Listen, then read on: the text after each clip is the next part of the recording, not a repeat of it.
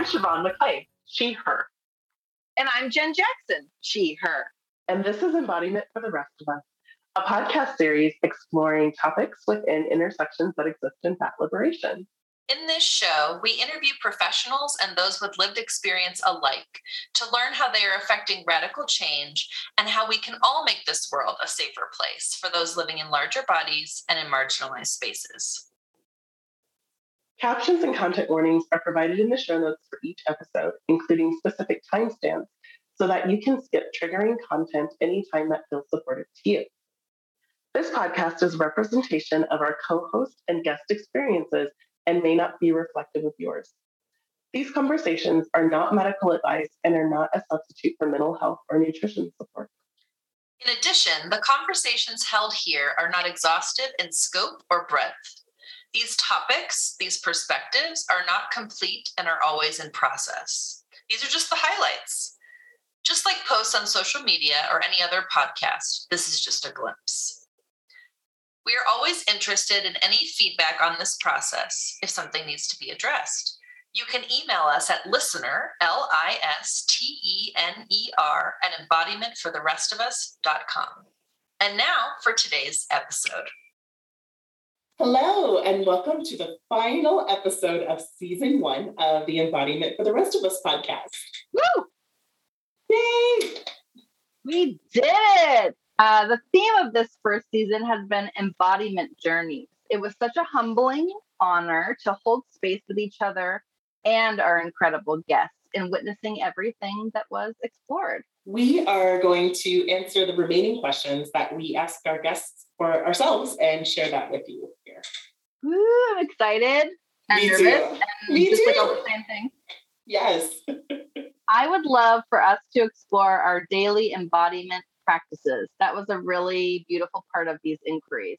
What resonates with you, Siobhan, as a daily devotion to be in harmony with your embodiment? Just pulling from a few guests there, some words that we love. How might it be modified or highlighted to be accessible to many people as possible as well? I love this question. So what's coming to mind is I really learned throughout this process that I love the word devotion more than kind of a ritual. When I was trying to have embodiment as a ritual, it felt like something else to tick off my to-do list, led to a lot of pressure to get it done, led to a lot of guilt if it didn't get done. So that's what's sitting for me the most prevalent right now. A daily devotion feels very harmonious. And I think it can be modified or highlighted to be as accessible for as many people as possible, in that making it a devotion rather than a daily to-do list makes it less pressured, less ritualized, less routine, so that you can define what will help you feel embodied on a regular basis. How about you, Jen? Ooh, I also love this question. And just hearing you say the words that our guest said to us, I was also thinking about awakeness, sensations, and presence without pressure felt like the summary of what you said. Ooh, I gave myself a little bit of chills. And that felt just sitting there. So that was making me think, like, when do I feel awake? When do I feel present without pressure? For me, that's nature. Anything with nature. And to be to use these words also, to be in harmony with nature, or to be devoted to nature, just to be in it, even if it's for just a few minutes. In the process of recording this podcast in 2021, I have realized, first of all, as a dietitian, I was doing an entire hour with my clients. And I'm like, therapists have this standard 50 minutes. But then I realized just very shortly before we're recording now that I'm the only one who does that. And no wonder I can't find time for a daily embodiment practice where it does not, or devotion. I actually really like the word practice. It reminds me to keep going and that it's just a journey and it doesn't stop. So I sit with these new words and I still sit with that. Because for me, it reminds me that I want to go practice something. It's like learning an instrument feels like practice, but this time the instrument is my body. and being embodied in it, right? Just being with the instrument, even if I'm like, it's kind of out of tune or like, however it feels for me. So this space, which I've just started creating with my clients, which is wonderful for my clients also, I think we're really enjoying this, like just knowing this space is there. I find it easier to be more engaged with my body and nature, to be awake in the process of things. Because 10 minutes here or there can really add up first. And because I have never in my life, I'm 39. I have never given myself that kind of space. 10 minutes of space. And just the kind of way it's been framed with our guests and even you and I in conversation with each other, Siobhan, that it's like, it's okay to have space in between things. It doesn't have to be a big to-do. So something like how it might be modified or accessible for as many people as possible is that it tends to be something that gets co-opted. Like people talk about self-care, but they mean self-control when it comes to embodiment or body image or body imaging. And I tend to go into that control category, the obligation category that you were talking about earlier. And so no wonder it's so hard to be embodied. It's a lot like meditation. I find it challenging if I'm trying to force myself into a box. I'd rather be walking and meditating, something you talked about really early on in this season. I resonate with that so much. Listening to it again, like, yes. Like that's exactly. I need to be moved. I need to be moving to be moved in those ways. Ooh, like to move myself, I need to be moving. And I've thought that for a long time, but didn't really connect that to myself. I just thought about that about other people. So I'm feeling like I'm internalizing things on purpose. And I feel like I've been unlearning a bit about that. So it feels like part of my embodiment practice is noticing which things I am noticing and practicing and engaging in that aren't really about me or for me. I just think that I should. And what would I like to replace it with? I think we can all do that. I think we can do that wherever we are. Like, is this actually for me? Yeah. If I designed being embodied, would I be doing any of the things I'm trying to do right now? Like what actually shows up for people? There's no like rubric or what's another word for that? Rubric is such like a teacher word that's stuck in my brain from teaching. But like there is no exact protocol for how to do it. It's up to each of us. Structure feels important to me. And also letting it be as flexible and as aligned with my own rhythm as possible might be things that we could all think about. I'm just sort of still noodling that and thinking about it. But whatever actually resonates, whatever actually inspires us to do it, even if it's in the middle of something, noticing like, am I embodied or not? And asking ourselves a question. Something that we really got in more than one of these interviews is how people are asking themselves how an emotion or a sensation feels like in their body. And sometimes embodiment is just being present and awake to how something shows up without doing anything about it whatsoever, which I think takes away the obligation, like not fixing ourselves because we notice something doesn't feel right, but just noticing. I'm saying that like I have that handled, and I absolutely do not. But I feel like there's something in that I really want to explore. So that's what's sitting for me about that. I love that. Thanks for asking. Yeah, of course. Do you have a daily or almost daily embodiment practice? What do you think? Or things that you like to do on a regular basis? Yes, I do. And this is something that I think is part of eating disorder recovery for me. That is rather new to me. I have an incredible trauma-informed therapist who really surprises me with what they can get me to think about that I'm like, that's not accessible for me. It surprises me. They're like, just try it. Like, it's okay if it's a no, but like, just try it. And one of them that they suggested is to sit with myself when I wake up in the morning, where I actually used to feel a lot of anxiety. I mean, I still do, honestly, but like, don't try to fix it, just sit with it. And ask myself what I would like to do next. And it turns out something I didn't realize, a reason for a lot of early morning anxiety is I wake up super hungry. So I have this new daily practice. I mean, it's weird to say as a dietitian after all this time of being a dietitian, but I never asked myself what I wanted to eat in the morning. But so, for example, this morning, this is one of my newer habits, is I'm like, what do I want to eat? The answer right now seems to be exclusively quesadillas. Yum, That's the only answer. But then I'm like, okay. So I started having more quesadilla fixins around. And then I'm asking myself, like, what do I want to add to it? And like, what feels good? And like today I had a quesadilla with roasted garlic cloves that I already had squished inside there. Oh my gosh. Yes, for breakfast. I like weird food. So good. Weird in a wonderful way. I know they're pretty unique to me, but I like to eat any kind of food that's for any time of day traditionally at breakfast. And I had like salad Me too. kit. I love it. Yeah. I love it. It's so good. And I had a salad kit. I was just like, I want a quesadilla and I want a salad. I actually walked towards my office and my partner was like, what's going on? I was like, I woke up really hungry and this is exactly what I want. And I walked in and started eating it. So to be able to, and I feel like I can apply that to many things. That's just kind of where I'm starting with. It felt like a really big ask of myself, but I'm really glad that I'm doing it. So, and also right now sitting with not feeling fixed about what I might ask myself in the morning, but it feels important to ask a connecting question because I just like questions. So that's kind of where I'm sitting with that. How about you? I love that. Oh, that's great. So let's see. Not daily, almost daily. I was thinking about this because, I carry a paper planner around. I'm pulling it up right now. And I wrote down what I would like to do daily. Let's see if I actually do these. So I wrote down meditate, drink a gallon of water, practice movement, have good dental hygiene. So brush my teeth twice a day, floss once a day, journal, and read my tarot cards. I don't do any of those daily at all.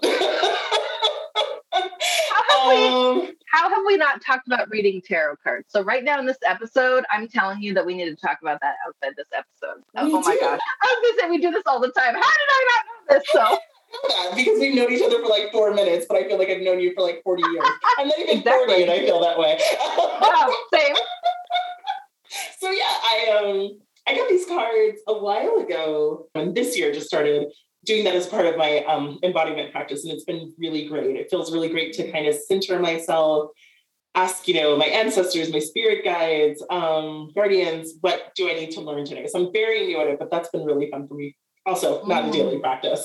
Anyway, what do I do daily? I am honing in on movement. So I was really active for a while and then slowed down, which I'll talk about in terms of the pandemic later. But so lately I've been moving as much as feels comfortable for me instead of pushing myself to move.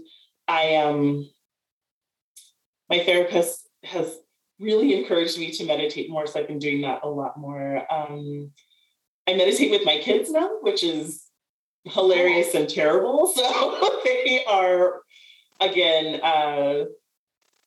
17 months and whatever almost 3 is. So he's 31 months.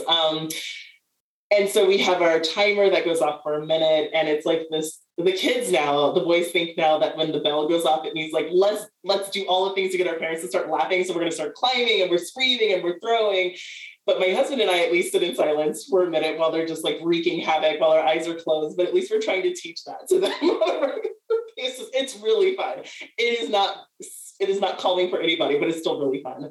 I also have been meditating on a daily basis, almost daily, which has been huge for me. So those are the things I try to do the most daily. I feel like for me, pulling those, like this list of things I wanted to check off on a daily basis, I don't do that as much anymore because it was too much pressure and too much stress. But on a daily basis, I will sit in silence and try to hear something or like glean something that I need to know for the day. Yeah. And moving has been really fun too. Yeah. Ooh, I loved all of that so much. And I had a thought in there and I'm trying to see if I can pull it back from, my brain fast forwards and I have to rewind it. Let me see if I can in meditating with your kids, which actually sounds really incredible that whatever shows up in that space is what shows up. If it's like trying to make you laugh, like I love to meditate while trying to laugh. Yeah. My oldest nibbling, who's like 4.5 years old, she has loved yoga. My sister loves yoga. So she's loved yoga for a long time. Like even we just talked on the phone or on FaceTime the other day. And she said, oh, Auntie Jen, tree pose, you take one leg and you stick it up against the other leg and then you're a tree. And she was just so excited. The power of little humans to break something up into its simplest parts and like just notice those things. So I find kids to be very like meditative. I just thought that was very very cool. They help us notice little things, including like the way we normally say words in a sentence and how maybe when we're learning to put sentences together, we might put them in any order we want. Yes, and like just noticing these different things feels really powerful. So I got a lot out of what you said. I love that how meditation can be not traditional. Yeah. And what I mean by that is that there is no one right way to do it. I don't care who says that there is. I don't care if the originator of meditation itself, it's not right. There is no one right way. There isn't. And it feels really expansive to sit in that space. And I feel really embodied sitting in that space. So I was loving it. Yay, I love it. I love it. Let's talk about the pandemic. Thinking about the realities of the current moment in history and as a human being, how has being in this pandemic affected your embodiment practices? Alternatively, when are you feeling most embodied? Ooh, I love this question. I'm going to say that every time, just like you are probably going to say this every time. I love that question. I love these Well, you wrote questions. them. You should love them. They're perfect. I write us a little script to help us keep track because I'll go all over the place. So yes, I love this question that I wrote earlier. Yeah. I love this question I wrote earlier today. I love that. I actually feel more embodied in the pandemic than I did before. Considering really early on in the pandemic, a lot of my friends who are dietitians got COVID and were in the hospital. And it happened all at once. Like everyone I know all over the country, it felt like it was just like they were very vulnerable. And I had it would be what would be the third month of the pandemic or so, was really hard to notice anything inside or around my body. No interoception, no proprioception. I always say that word wrong. Proprioception. Like noticing how it feels to be a body in the world. I really didn't have access to that because I was busy worrying about how everyone was doing. And there was a lot of silence at that time. I couldn't really find out what was happening with anyone until days, weeks, sometimes more than a month. And it was just a hard set of sensations to sit in. And they were often ones that I ignore. I'm like, oh, I'll just shove that down. No, thank you. Anger. No, thank you. Really strong feelings of mortality. Like, no, thank you to all these things. And because you guys can't, because all of you listening can't see us, I want you to know that I'm showing myself, shoving them back down into myself. And it was really, just really hard. And it took a long time for me to come out of that. And I didn't want to live the pandemic that way. It kind of brought about some really clarifying moments to not have any kind of embodiment for a little bit of time. Made me realize how I already have a lot of it because it was just gone. And how could I do that while supporting other people, which is my job in health and nutrition and just holding space with each other with things that are really tough. It's what led to my ADHD diagnosis, also my diabetes diagnosis, because I was sitting in my body going, something isn't right here. What's going on? I feel really anxious all the time, actually, not just that 1 month. And sitting in a place of, I don't want to continue in this way. It feels like things are much more important than keeping myself busy all the time. I'd like more space in my life. These kinds of thought processes and revelations. My partner is also very much way more patient than myself about me, very specifically about me. And he's all in a stage of life of wanting to relax more and have more space. And so I just leaned into that with him. And in that space, I've realized I need to fidget when I'm talking to clients. It's how I stay present. It's how I stayed embodied. Being active in my body is how I stay most embodied. Smaller movements, right? Messing with something with my hands or tapping my foot or doing some other kind of somatic tapping, anything like that. Helps me stay present and engaging with my body as the way in which I can be embodied, which sounds like it just that is just the only way to make sense. Using my body to be embodied feels like what makes sense, but the non-dualism of mind and body is something that I didn't really get for myself, even though I've been talking about it for a very long time, really for myself until the pandemic. I'm wait, my mind is my body and my body is my mind. So I have to be connected with my body to have these conversations with my mind about my body, like this kind of loop that's like always there. And so it feels really strange to stay in a pandemic. And this is a lot because of my privileges that I have and identities that I have, even in their intersections and even with the things that are difficult, that I could find space in a pandemic feels like a really big compilation of my privileges. So I'm feeling really grateful for that, but also acknowledging that. And in terms of when I feel most embodied, it's probably going to be nature again, very specifically when the sun is on my skin. Feeling the way that only the sun can warm up our skins. I've never really tried a sun lamp because I haven't had to before. I've been around them though, actually, but I haven't used them to like lay down and warm my skin.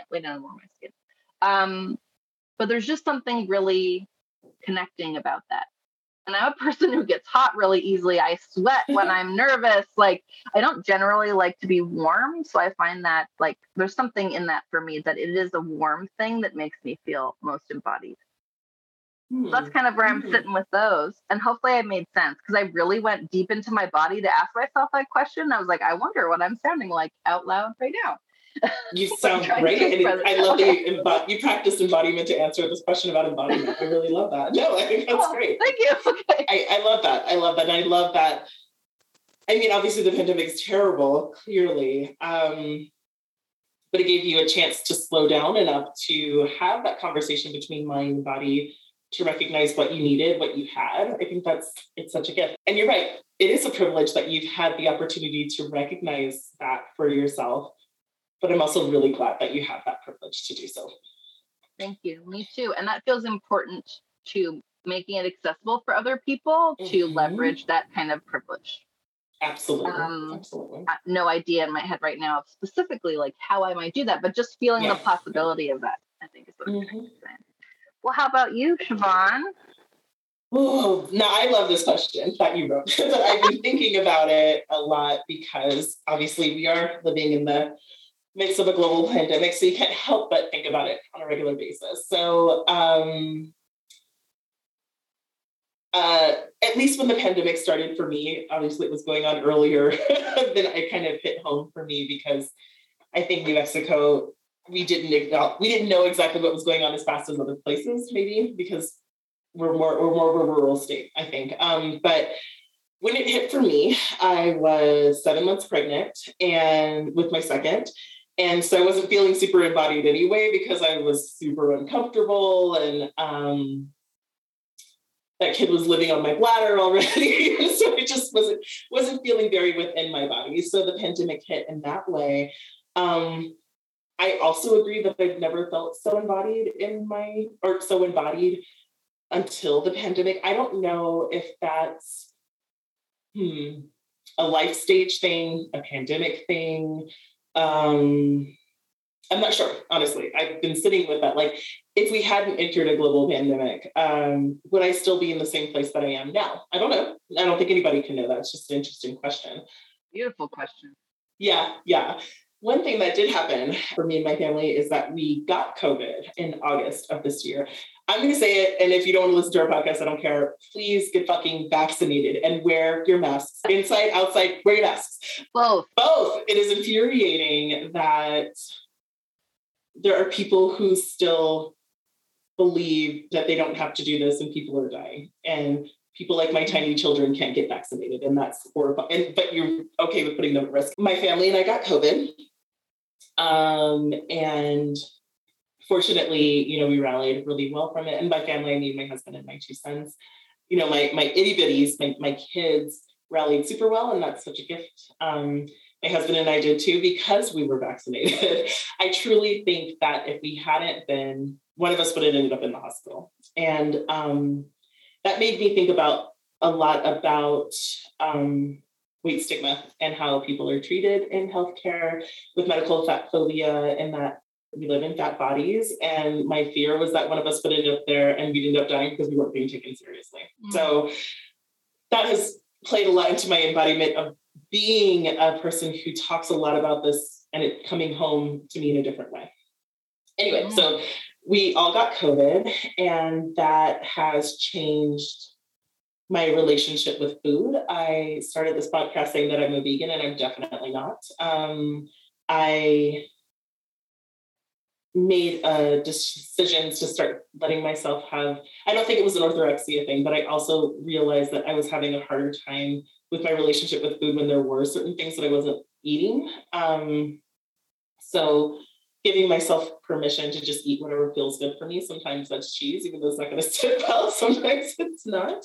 I feel like I'm babbling, but my relationship with my body, my relationship with my body really changed in that I had a pretty successful, I guess, for lack of a better term, experience with COVID, but I still get short of breath. I'm still tired.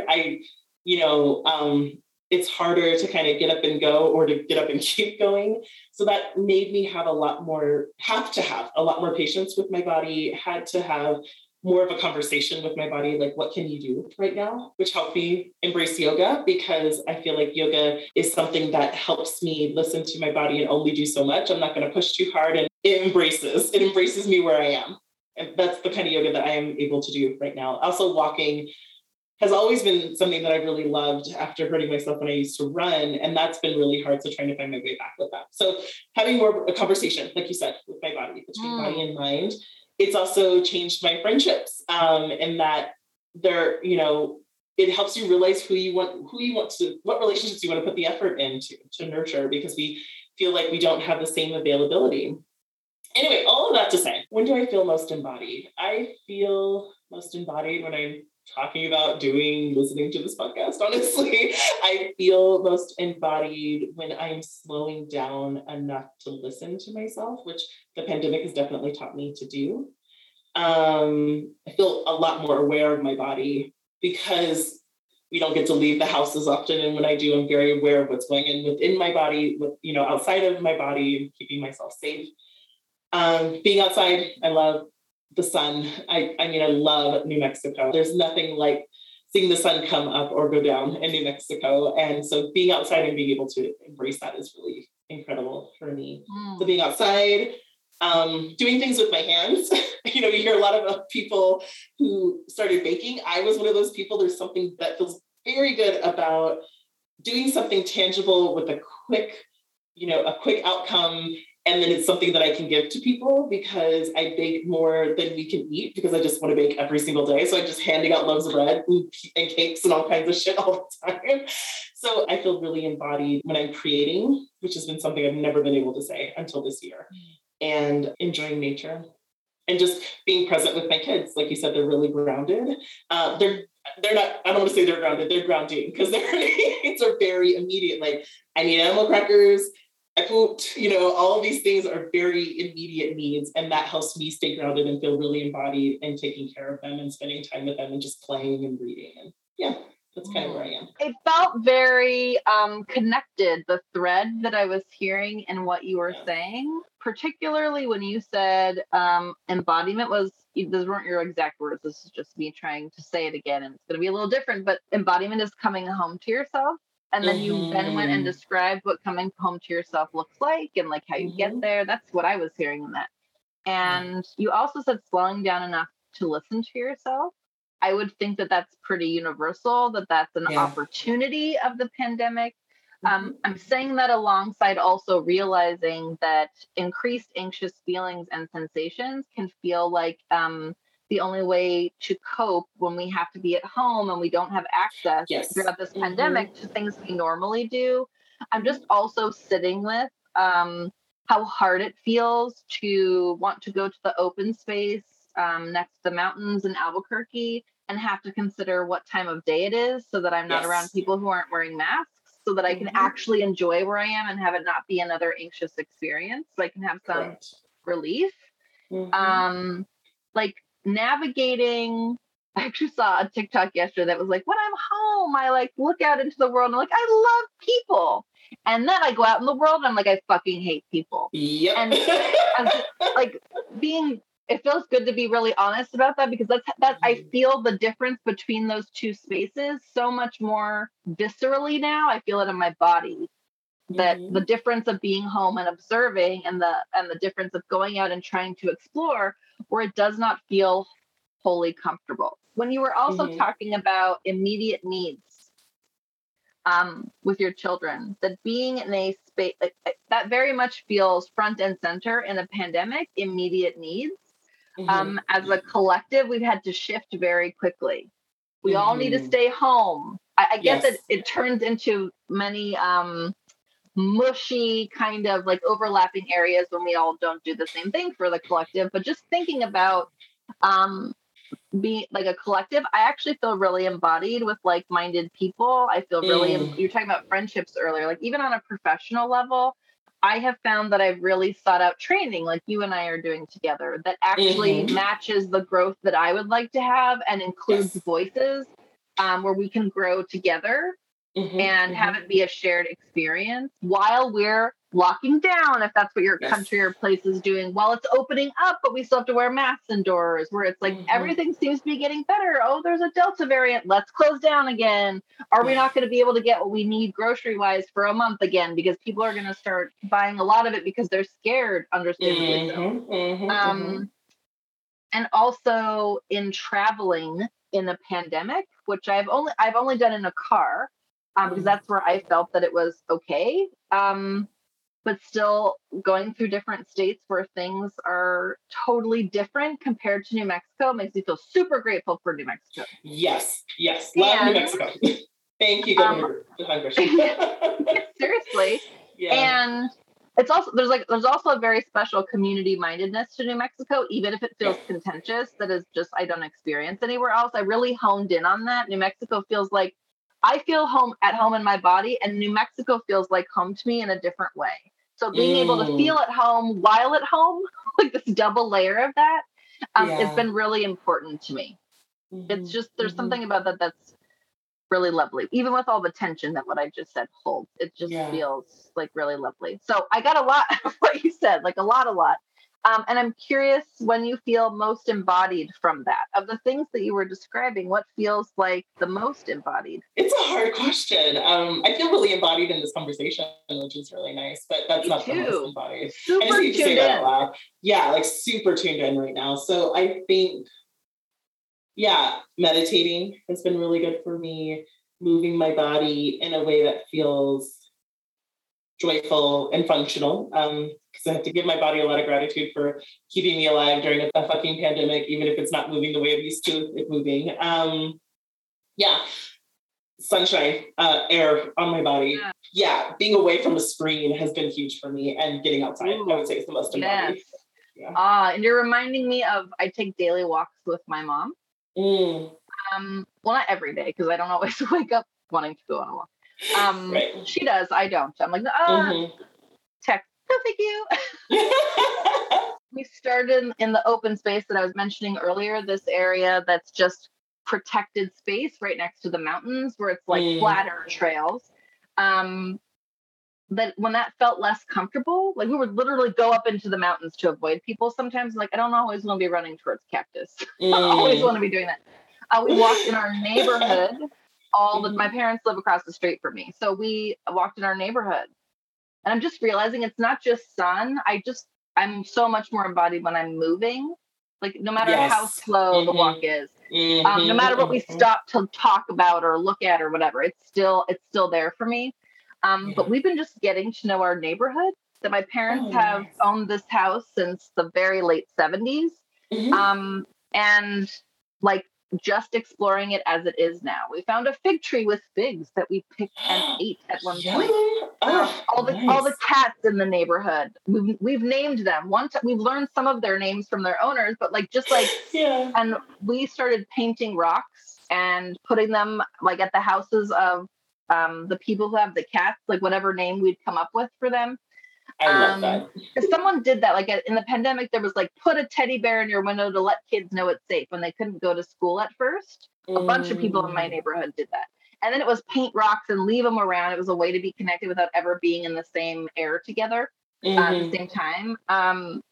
And also just like, let's explore houses that are for sale. Let's like just see how this house is being built. Like watching things develop as they're happening, like less milestones, not more noticing, less expecting, like feels like what walking brings.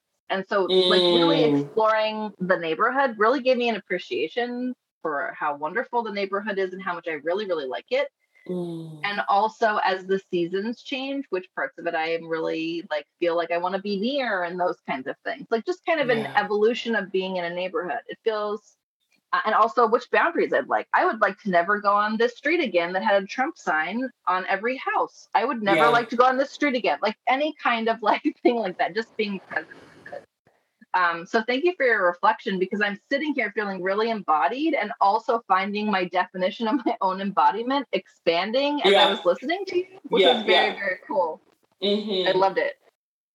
That's funny. It makes me think of something that a friend of mine, hi Kimberly, because she listens to this. Hi Kimberly. She came over in a safe way a few weeks ago and helped me declutter my garage because she's amazing. But she's amazing at decluttering. I know. Yeah, she's.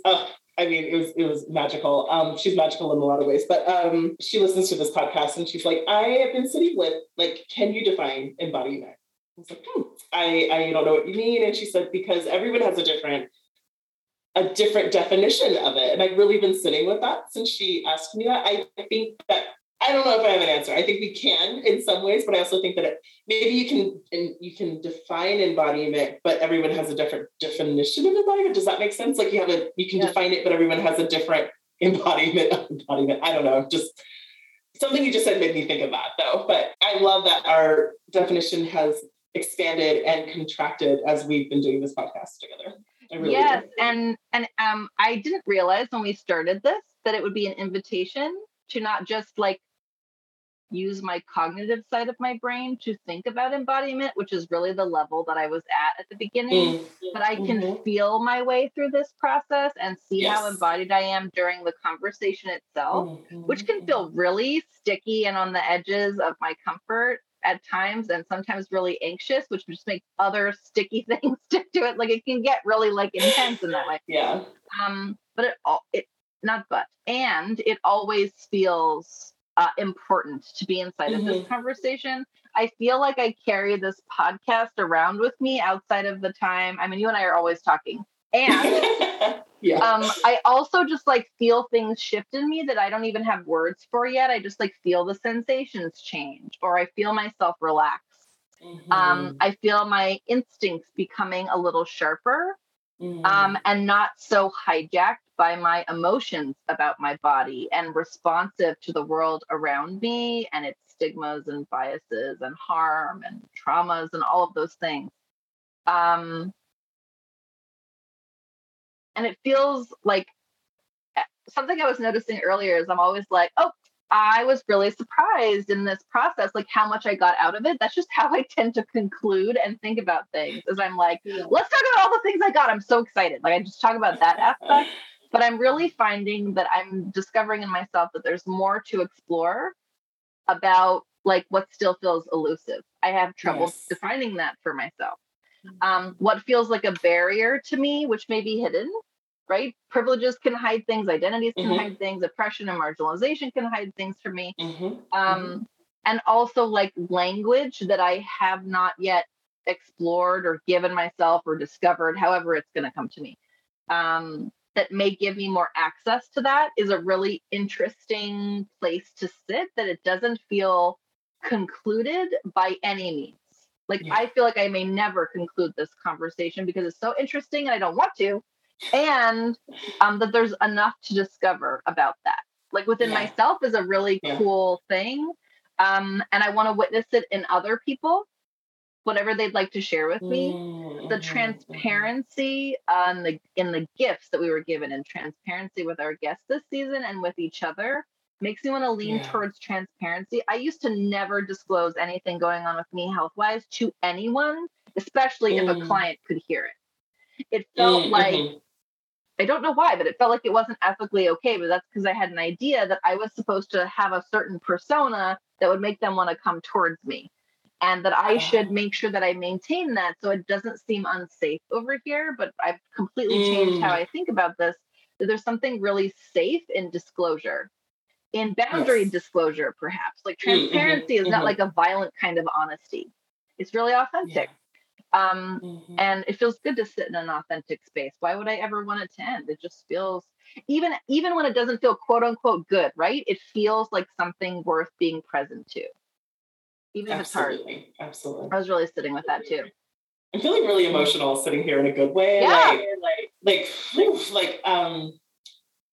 the idea that we may never come to an answer, but I just love this process of seeking this answer or moving toward and away and toward and away. It's really a really big gift. Yeah. Yes. And it feels really important. And we've talked about this before, you and I, Siobhan, that it's important that this is a conversation. Yeah. There's questions, there's an inquiry, but what I have really found in this process is that it really is just a conversation. We're just inviting it, giving ourselves some kind of structure. We're just inviting this conversation. And I love talking and listening. Me too. You know, at the beginning, I was like, I like to listen. That might be surprising. But it turns out when you listen to yourself on a podcast, it's not so surprising because you can really notice yourself listening.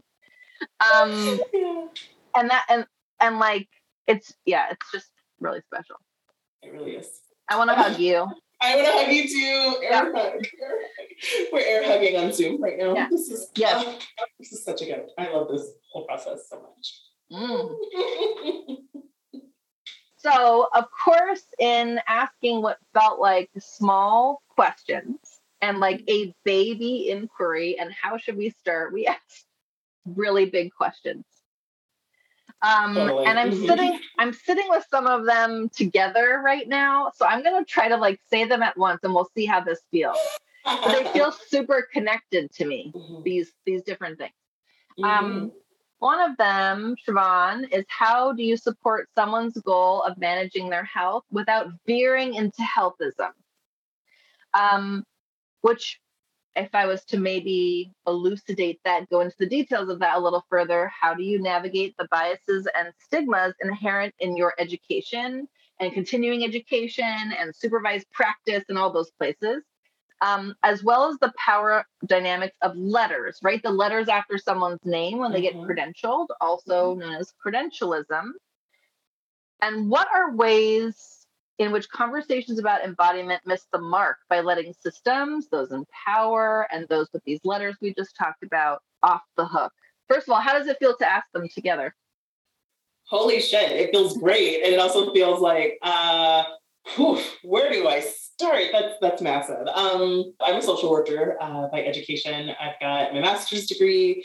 I did a bunch of supervision and training after that to be a licensed clinical social worker and some other letters behind my name. So I'll start with the power dynamics. There's definitely a power dynamic when you enter the setting with people who have lived experience or clients who are seeking some support, even people in your life, right, who you're interacting with but don't have the same kind of credentials as you. There's a power dynamic. There's this, and I'm the same way. If I go to a appointment with the doctor or whatever, there's this expectation that they know more than you or they know what's right. So there's a bias in both directions, I think, on that front. So navigating the bias, I would say I like to name what's in a room as much as possible.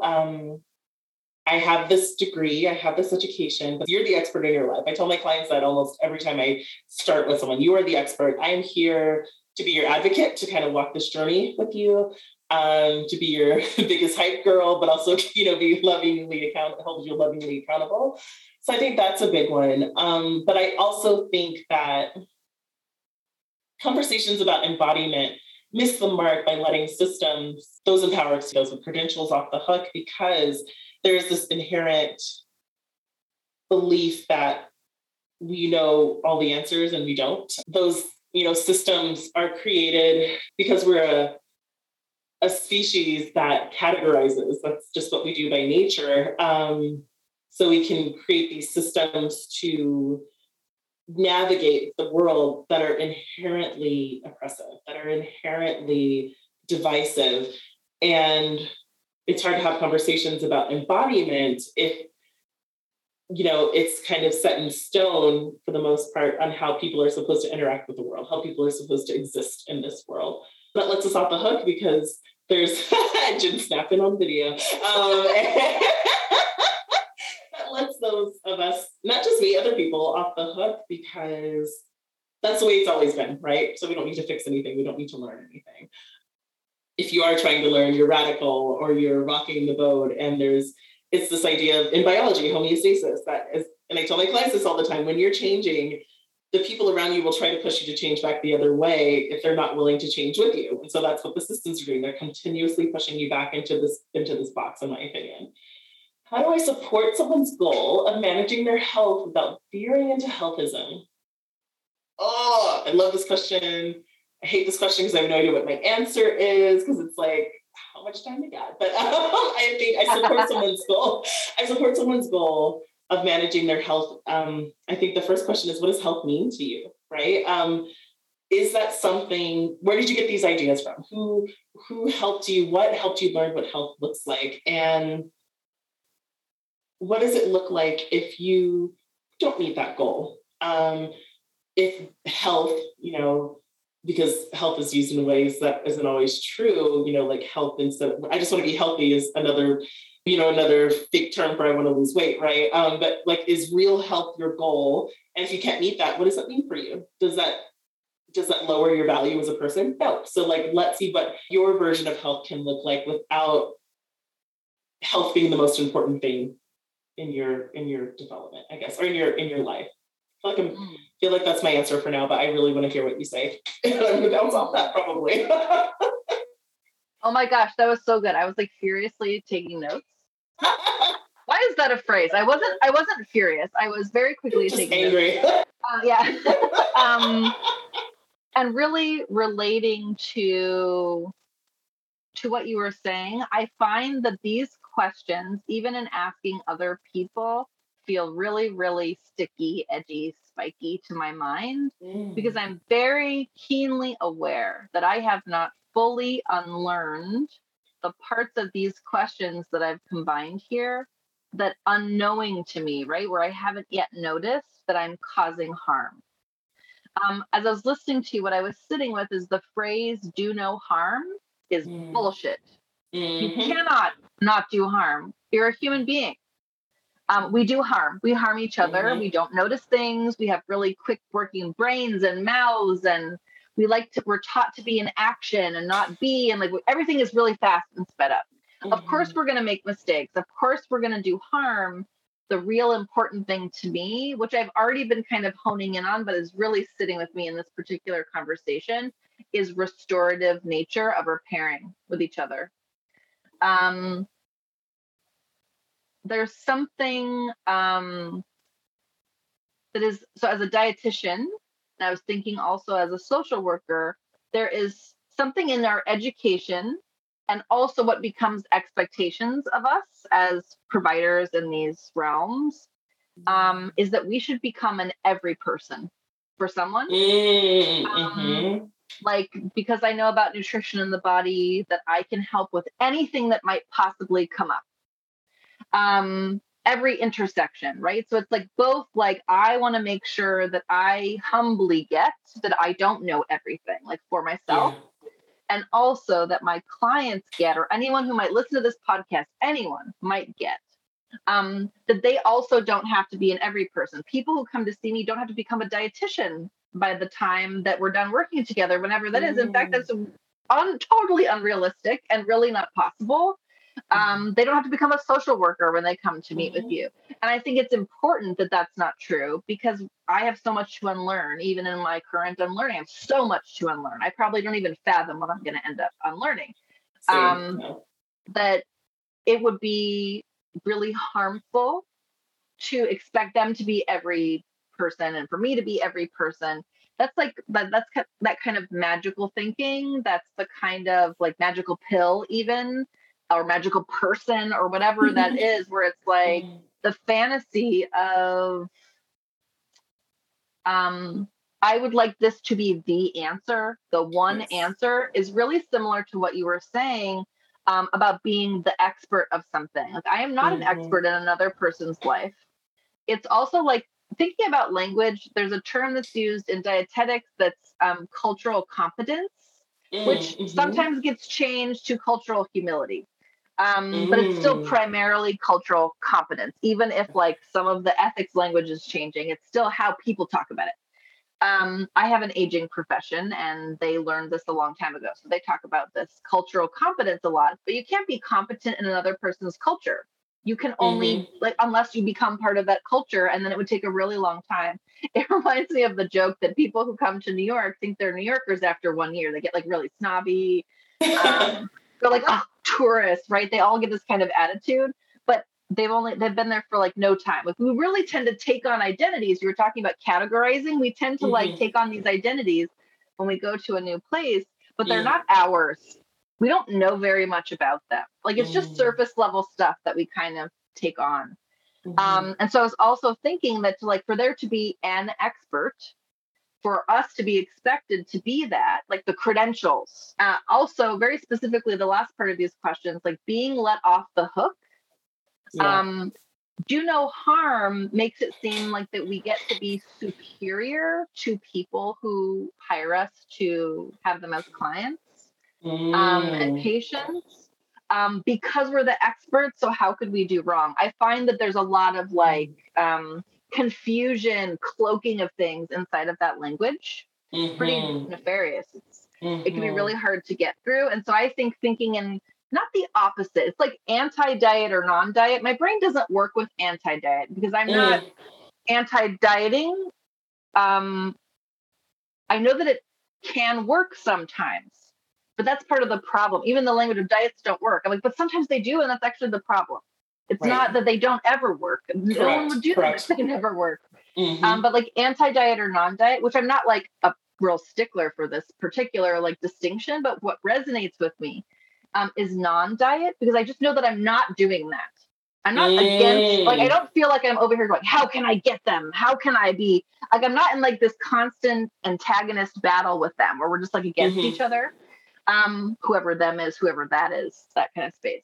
I don't think about it over there that often, except when my clients bring it up, and I'm just finding compassion for the space that they're in. And I would hope that our shared space together can be looking towards non-diet, even if we have to talk about diets to get there. And also, there's not a lot of crosstalk, even among dietitians in different areas. Like people who work in, this came up in a group that Siobhan and I are in, like people who get bariatric surgery are not talking to people in the eating disorder area of the field. Like they're two different worlds, but it's the same people can be in that conversation and no one's really talking. So it's kind of sitting with that too. Another way of thinking about intersections, perhaps, or even the phrase like multidisciplinary, but it's also like within the same discipline, there's still a complete lack of conversation because there's like, I'm the expert. Why do I have to talk to my peers? Why do I have to get supervision? I'm the expert. It's just a really dangerous way of thinking, I think. In thinking about healthism and someone managing health goals, I really sit with one thing really specifically. This like always comes up for me, is that the word health is treated like a moral judgment at almost every turn, even like whatever's internalized in us, what we've been conditioned with, who does the conditioning, what they benefit from having conditioned us. It's all about morals. And I'm going to get the language not right now, but thinking about the way in research that words have been replaced with each other, and the final one being health, it started with racist connotations. And it's like, but now who is healthy aligns with who is white, who are the people doing the research and in positions of power, right? They have a lot of financial privilege to be able to do this. And so the word health is like inherent in that are many layers of like the word motivation, which is a moral judgment, lazy, which is a moral judgment, right? They just all kind of lump together.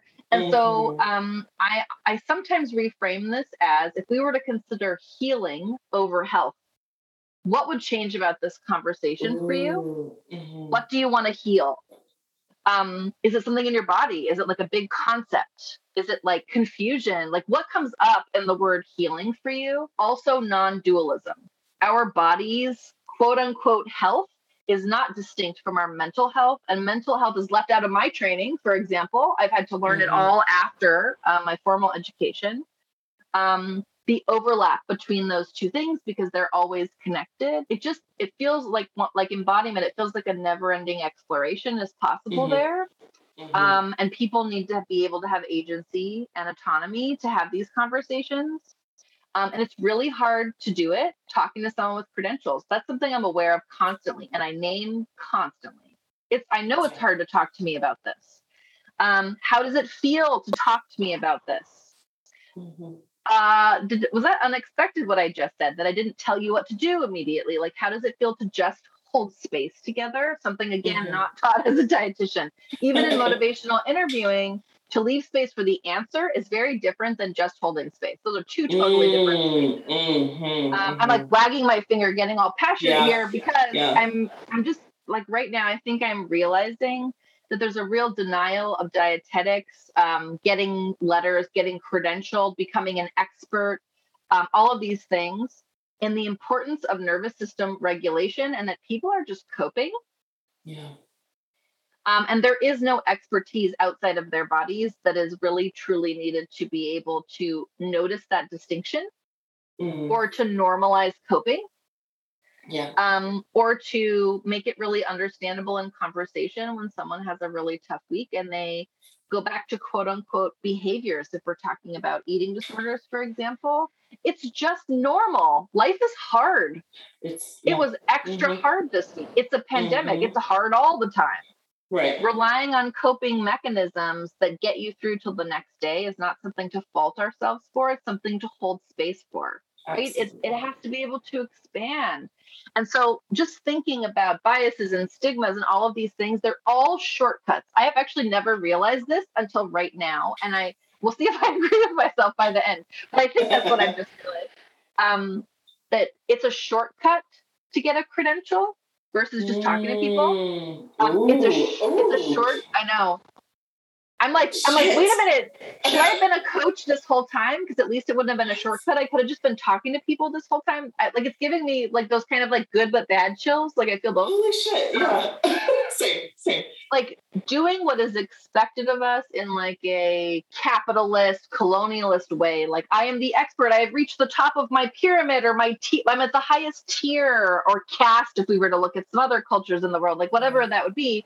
Like, actually, that always makes yoga come to mind, which you brought up earlier in the conversation, that it was originally made for the Brahmin caste in India, the highest caste, who are naturally slender. And, the original yoga is like bending yourself into these, like I'm going to make myself into a pretzel. I hope that did not sound insensitive. I just mean it's like really like, it reminds me of Bhutto dancing in East Asia, that it's like being animal-like instead of people-like when you're dancing. It's just, it's not very person-like, the original way that it was done. And, and I've done a lot of unlearning about this, that there are people talking about yoga is dead. And also, yes, I was just going to bring that up. How do we decolonize yoga? Susanna, oh man, I cannot remember her last name. I'm so sorry, I can't remember your name. I've done such important unlearning, just listening to them about who is yoga made for in the past, like how it started, like how inherently privileged was it? And therefore, because accommodating people in session comes with recognizing that we're not the expert in them. We don't know what they need. They know what they need. And it's hard to be embodied in the modern world. It's really hard. So they may not know what they need straight off the bat. Is that how that phrase goes? Anyway, like from the beginning. Right off the bat, Okay, thank you. I said straight off the bat. That's why. I'm pretty good at saying a phrase almost right. I'm pretty good at that. So sitting in this kind of, man, I feel like I could go on and on about this forever, but what I'm going to I think is it is a shortcut to say I am the best, or I am the expert, or I have the moral high ground here, or this was made for my body. But accommodation, like actually getting to know people and giving them what they need as support that they have determined through their agency, autonomy, and the space they have been given to have those things and practice them and be with them, is not something you can write in a textbook. Right. But all those things at the end of that inquiry are valid answers, normal answers. And credentials get really narrowly focused, and they get blinders on, and like it's it's just like the difference between the phrase food desert and food apartheid. Although Yes. I say food apartheid carefully, I do understand apartheid, but I want to be careful in using that because it can feel like trying to combine two situations that aren't related. Yes. But here, what I really mean is the intentionality. The difference between desert and apartheid is the intentionality. Like a desert just exists. It's just an ecosystem. Like it's just there. But apartheid is people in power oppressing and marginalizing other people for their benefit. Yes. And so it feels very related here that it takes a lot to come out of that. And that includes interrogating in ourselves what we want to let go of. It brings up things like, do I want to be a dietitian in this way forever? What really resonates with me? Even do I want to be an intuitive eating counselor forever? What resonates with me? That's the kind of stuff that comes up in these like really honest conversations. And I think I'm just sitting with now, what is actually fast tracking something that needs a lot of time? And also that it's okay to just hold space, and that returning to a space that's held with clients when conversation like a podcast are really important spaces to me. Yeah.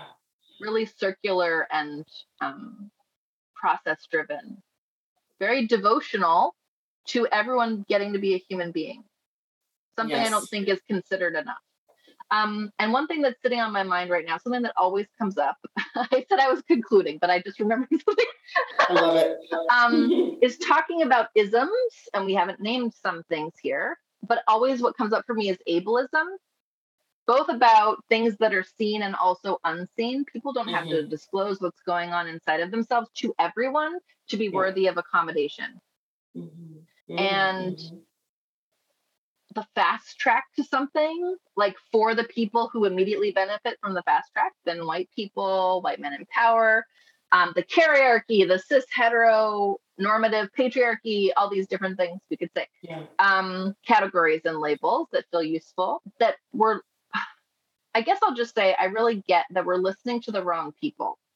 Something I'm learning in practice that I did not get in preparing to be in practice is I'm not the one who needs to be listened to. Like, I'm not. Yeah. And all the fast tracks are like, oh, look at me. Look how fast I did this. Look how quickly I became a billionaire because of my father's emerald mine, Elon Musk. Like, right, his mom is a dietitian. He comes to mind for me a lot. I think you say her name, Maya Musk, but it's not lost on me that even in the dietetics field, that people got here for a particular reason. I was able to live in my parents' house during my internship when I could not work because I had too much to do that I was paying for, like the other direction. But that's not always accessible. But that's actually a shortcut because I have the privilege to be at home. Some people have to work a really long time for the same thing because they don't have shortcuts available, but their experience is so valuable and so needed. It's real. It's in reality, whereas shortcuts are not, right? They're rather in a vacuum. Yes. Absolutely. Okay, so that's where I'm sitting with that. I just gave myself like 100 journal topics in my own answer. Yeah. I'm showing my journal and it's like half full of notes. Like I just wrote and I have all these things I want to say and I'm going to try to narrow it down, but oh my God, that was such a good answer. That was fun. That was really fun to explore. Actually, thank you for holding that space for me. I could feel you. I could feel you holding it. As I'm like furiously, again, or not furiously, pleasantly writing notes quickly. I don't know. Shit, I don't even know where to start. One thing that I did write down while you were talking about that is how do you navigate the biases and stigmas? The word that I wrote down like 3 times was non-compliance. So like when we write our clinical notes, when I was coming up in group homes and whatnot, client is non-compliant as evidenced by. And that is a huge way that our biases and stigmas come up. Our education teaches us that if they're not willing to do this, then they're non-compliant, that they are wrong in some way. I think that the credentials are a shortcut thing. Like I'm like shaking in my boots. I'm not wearing boots, but figuratively, today's all about figurative language. Apparently, I'm shaking in my boots. I'm shaking in my crop top and headphones. Yes. Totally. Just thinking about that's that. what we're both wearing, just so people know. It's like our I'm gonna be nervous and sweaty outfit. Yeah, it's my sweat crop top, my sweaty crop top. Thinking about that, and I'm sitting with this, like, is this my own fear of not feeling like I can be heard when I'm thinking about letting go of my own credentials? Or is it me thinking like, I don't have an answer? Like, so we're listening to the wrong people. I absolutely agree with that. So the idea of not having my credentials, am I afraid of not being heard if I were to give them up? Or am I like thinking, well, thank goodness some people have credentials who are in the room who actually want to, fuck some shit up, like I'm feeling stretched in both ways, right? Like I'm grateful for people, like basically all the people that we interviewed who have these credentials so they can get in there and get in the thick of it and have these things to say, because they might not get the same platforms if they, I don't know. I'm just kind of playing with that in my head. Something that you actually asked in the group training that we were in yesterday, I think plays into what you were just talking about right now. Like you're asking, I'm going to paraphrase it because I'm sure I have it wrong. Like I'm looking for the answer to what am I asking versus what am I not asking? And I think that's kind of that like trauma informed. And I think that's a way that we can acknowledge the biases, acknowledge the stigmas, but also hold space for, like you said, hold space for the answer, not just holding space of what do they need? What are they looking for? What is correct for them? Trauma informed. I'm all about trauma informed care, but I also feel like that's a buzzword sometimes too. So I feel like I need to just go furiously right for I'm going to keep saying that for the next like 4 hours. One last note. I won't go over all of them, but you're saying that there's no such thing as doing no harm. The first time you told me that, I say that to myself all the time. So because in my head, I thought that was possible, but it's not possible. But maybe my change needs to be always repair when you can, always repair when you notice what's going on. And I think that's a really important way to keep ourselves on the hook, in terms of conversations about embodiment. Ooh, what are we hooked by is such an important inquiry. Mm-hmm. That if we're hooked by being right, being seen as the expert, being valued for all the time and money and energy we spend on getting these credentials in some sort of strange, inauthentic validation loop, we're going to be hooked by things that continue to cause significant harm. Correct. We have to get unhooked from them, something I would tell a client. Like, what do we want to be hooked by? Right. And when you're talking about clinical notes and non-compliant and lacking motivation is some things that a lot of dietetics, I mentioned also in our group training yesterday, like the counseling class that I was offered was applied behavior analysis, ABA, which is incredibly harmful to autistic people, to my former clients who, I say former just because I moved to a different place. I didn't fire them or anything. It's also in a previous version of myself as a dietitian, where it's like, how can you manipulate yourself into doing this because you don't have motivation? Like, how can you manipulate yourself into being motivated? The answers are really simple. Like, you need a break. Sounds like you need a break. But the answers in that modality are you do it because you have to, and you deal with the consequences later. This is the hour where we deal with this, like that, those kinds of constraints on something. And also like, let's find a way to logically measure together how wrong what you're doing right now. And what happens in those is I was writing clinical notes at that time that I would never want my clients to see. In the environment that I was in, they're probably never going to see them. But I was just sitting with what you were saying, that I think a really important way to be on the hook is that my clinical notes, which is how I write them now, is something I don't mind my client seeing. I'm not going to trigger my client. I have their permission to write these things and engage in this conversation. And also sitting with the other thing that I wrote, like talking about credentials, some of the conversations, not that they stick with me more than the others from this season, but that I really found surprising and just incredible are the things that were talked about outside of people's credentials, their own embodiment journeys, as well as people we talk to who don't have traditional credentials, and probably feel really left out of this kind of conversation usually because they don't, because it's like a punch card. You get quick access to things. And I really love that we're exploring that you don't always need that. You can just be a person and have this conversation, but that's kind of what we're normalizing.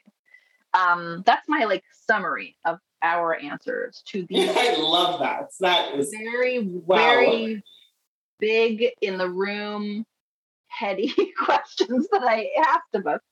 But it feels. I was going to say very meaty because you always use that word and it makes me think. Yeah, it is very meaty. We love our food puns. We're noodling. It's very meaty. We are noodling. Yeah, I say those all the time. I apologize every time. I think I'm going to start saying, thank you for allowing my puns, because I'm just not going to stop saying them. I love them. I do too. Wow. Well, speaking of food puns, I'm sorry, that's so bad. Let us move on to the next question. I'm sorry, I had to do it. And okay, because I'm feeling goofy and punchy.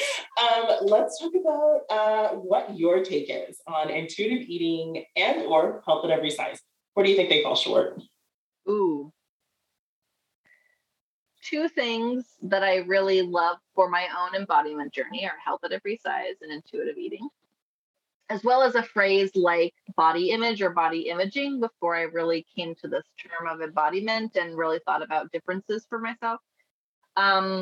There's such a change from the way things are normally done in both of our fields. Just talking about people and bodies and health and access and all those things in general. They're quite a departure. And something that was really pointed out, and people we've referenced and people we've interviewed this season, is that it all operates within the medical industrial complex as it currently exists. It's not outside of it, it's inside of it. And we've already talked about that a lot, but I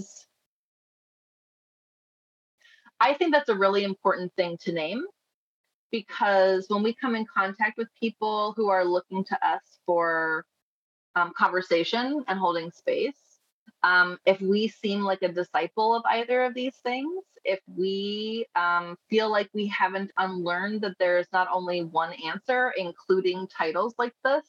I mean, I'm a certified intuitive eating counselor, and I do not feel like a disciple of intuitive eating. Maybe that's because that's just how my brain works now that I'm in a process of unlearning. And I did that while I was unlearning other things, is actually how that training showed up for me. Is we are allowed to take what we need out of something. We're allowed to look at intuitive eating and say something like, this is a conversation I have quite often with clients. For example, the phrase honeymoon phase does not resonate with my clients in larger bodies, in disabled bodies. Because it's not a honeymoon to be in pain. It's not a honeymoon to be perceived while eating and trying to be free while doing it, but having everyone's moral judgments on you. When it comes to habituation, taking one food and getting used to it, right? Letting our nervous systems adjust to it and regulate to that one food can also be linked with really orthorexic behaviors. It's a really fine line. Just eating one thing, only allowing one food into your house. I don't think they mean it so literally, but it tends to be taken really, really literally. Absolutely. Right? It's supposed to be an avenue to something else. And also the connection with emotional eating, treating ourselves with kindness that they say now in intuitive eating. They changed the way that they describe that particular principle. Also, to my recollection, the word trauma is not talked about in intuitive eating. I don't think that either of the authors would shy away from that topic. In fact, I know they would not. And also the book written like for everyone to start taking the pieces for themselves that might work doesn't acknowledge that. The relationship between trauma and eating disorder, trauma and dieting, trauma and disordered eating, like trauma and any kind of label that we'd like to put there. Is so inherent in what's happening and the way we live our lives now and the way we're all treated, depending on the intersections of our different identities. To not say them and have them at the forefront of the conversation, like in the year 2021, when we're recording this right now, it just does not resonate with me. And I'm really finding that naming those things is really important to my clients. Like just like on a 101 level, because they're like, okay, good, because it wasn't a honeymoon for me. I'm like, it just doesn't feel right, does it? A floodgate does open. Yes, you could perceive part of that as feeling like it matches what a honeymoon might feel like. But we don't just selectively let loose everything that's only in a positive direction, a warm direction. We let out these other things that have been suppressed in there too, right? Classical shadow work, like for dietitians, like it's called woo-woo, first of all. And there's also like, shadow work is our dark side, right? It's like the motivation, lazy stuff we were just talking about earlier, when it's actually what's oppressed and suppressed in us, right? The things we haven't touched yet. It's hiding in the shadow, but it's there. And we're allowed to have opinions about things that are hard. We're allowed to disagree with a book. We're allowed to disagree with people talking about the book from their own perspective, which is what it is to be an intuitive eating counselor. And it's a framework that I find really helpful for me. And I've also divested from some of it because I find it not helpful for me. I tend to be super honest about those parts because if someone really wants to go into them, I may not be the right person for that because I don't know if I can hold back my perspective, my bias. I don't know if I could. I think, especially my face, I can't do a poker face. It would never happen. But if they'd like to explore what I might think and see how that feels for them, that would be fine. But I did learn how to hold space through that training in a really special way. And that's because of who the authors are. So I'm kind of sitting with, it's not perfect and you don't have to take on everything. I think I'm going to say something a little controversial here because it's really sitting with me. And I think it's really important to talk about this, is that sometimes intuitive eating is described as a privilege.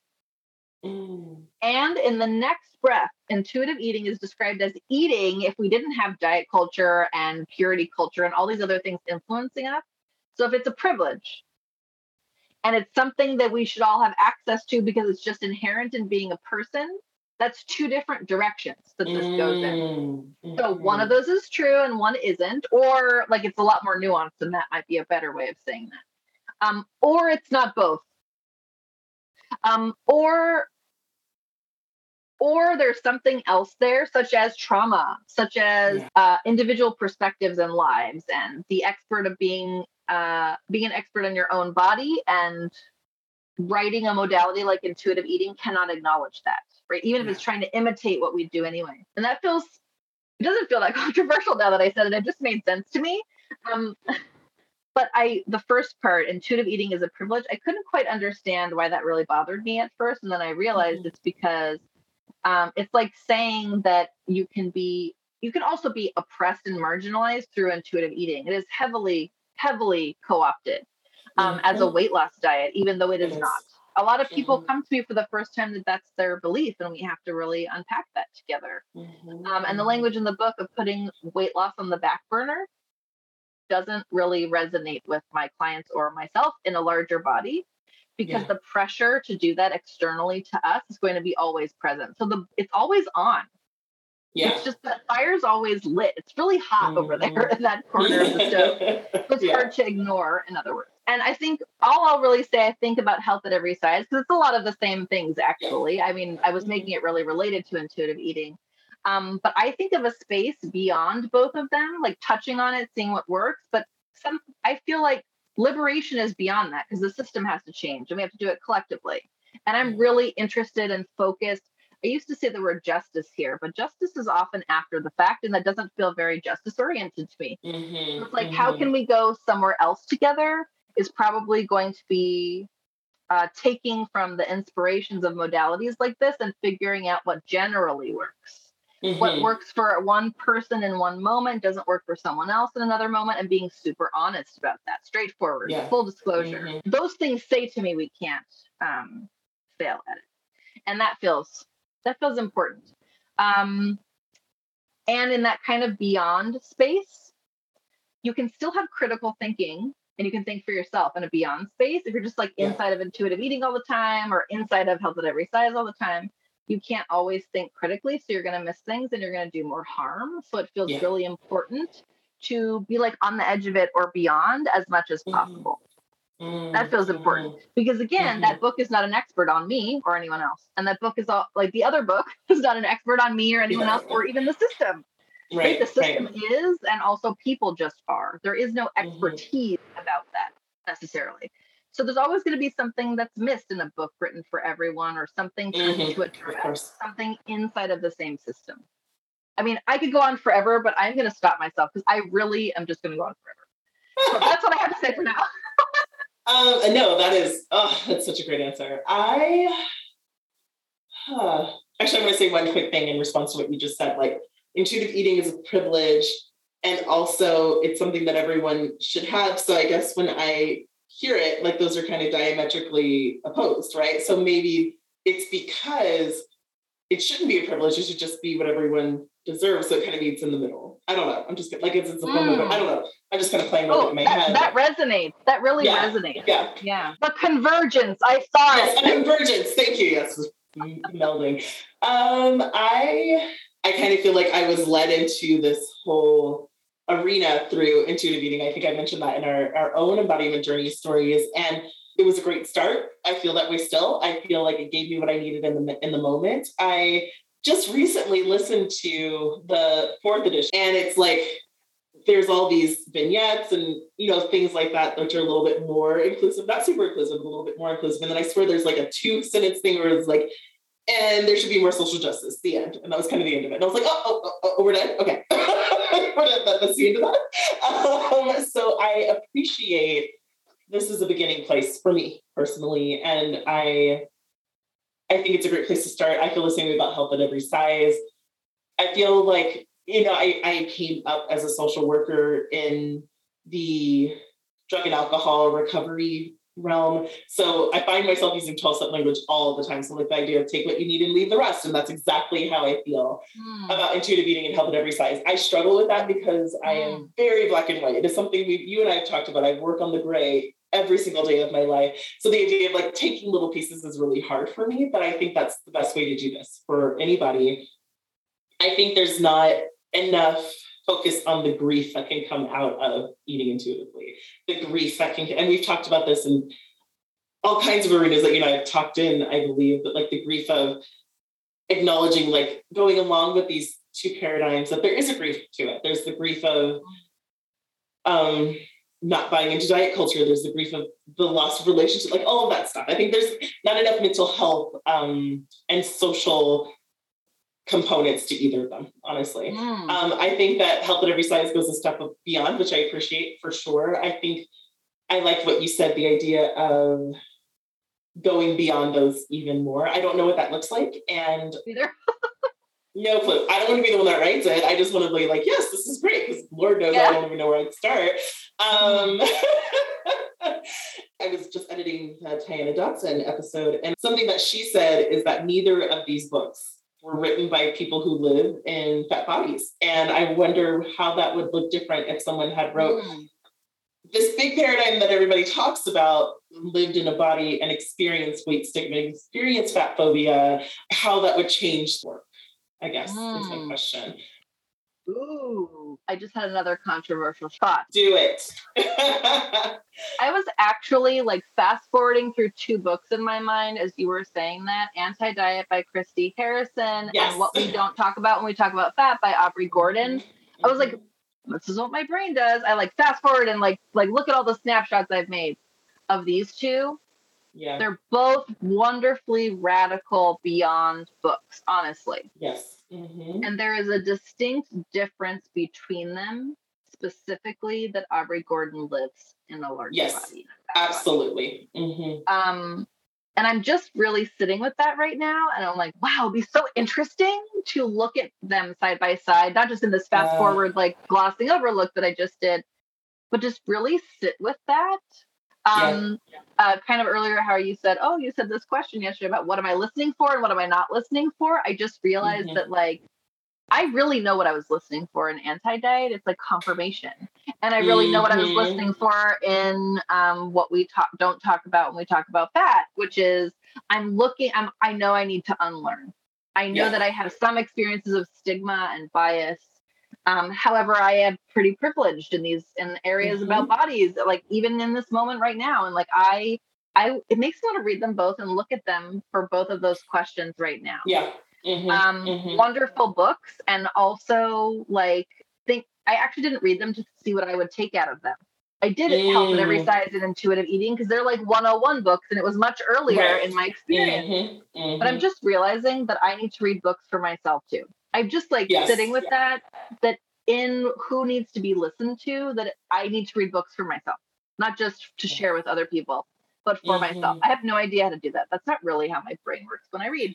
And And it feels really uncomfortable to even say I need to read books for me that are like not just like Outlander or some other like fantasy time travel books. Sometimes we need those. Like I need my murder. I love my cozy British murder mysteries. Like you need those too. So that's okay. Like that's okay. And I'm really realizing how much harm self-help books have done to me in the past, and how I've grabbed onto them in the past, and how challenging it has been to unhook. And so it feels like an important place to go, because what I just said is really scary to me. So that feels really good. Yeah. I feel like I interrupted you, but I was just jumping over you with enthusiasm. It's excitement. No, it's great. And I don't know where I was going. I lost it. And that's okay. It'll probably come back. It's fine. It's a great start. I think it has saved lives. I know that they have saved lives. I think there can be more. I just don't know exactly what that is and how to go about it. That's kind of where I am. I'm reading Body Respect, and I think that I've heard that that's another step forward. I just don't have an answer for that. Lindo Bacon, the co-author of Body Respect and the author of Health at Every Size, has said that they prefer that we read Body Respect, so that because they have evolved so much in their thinking from the first to the next. That it's really what resonates with how they feel now. And I know that they've already made it, like they've already had some blog posts, I think it was, or Medium articles where they've talked a little bit about Body Respect and how they're still evolving. So it feels we should be allowed to evolve. Books should be allowed to evolve. Absolutely. And not just line edits, right? Really evolve feels important. So I appreciate that very much. Thanks for pointing that out. That's a really important point. Being allowed to evolve. About that is absolutely so important. That's where I am. I don't have it. I feel like more will pop up, but I don't know what it looks like. I don't know what it totally fine. It's kind of like the lens of body positivity to body neutrality and body acceptance to body liberation, body sovereignty. Like I've been playing with these words in my head. I was thinking like, I can't body positive myself into fitting into an airplane seat. I can't, like that, et cetera, et cetera. And I feel like body sovereignty has been really sitting with me, but I don't know if that plays enough into the liberation piece. I don't know. I'm just kind of, all of these things are kind of swimming around right now. That's where I am right now. Yeah. Ooh. Oh my gosh. I love how much space you're giving yourself to have time to think about it. Yeah. I always get that from you. The way you ask questions and the amount of space you give yourself to think about it. You do the same thing since you're like, if I weren't talking to you right now, I probably wouldn't be doing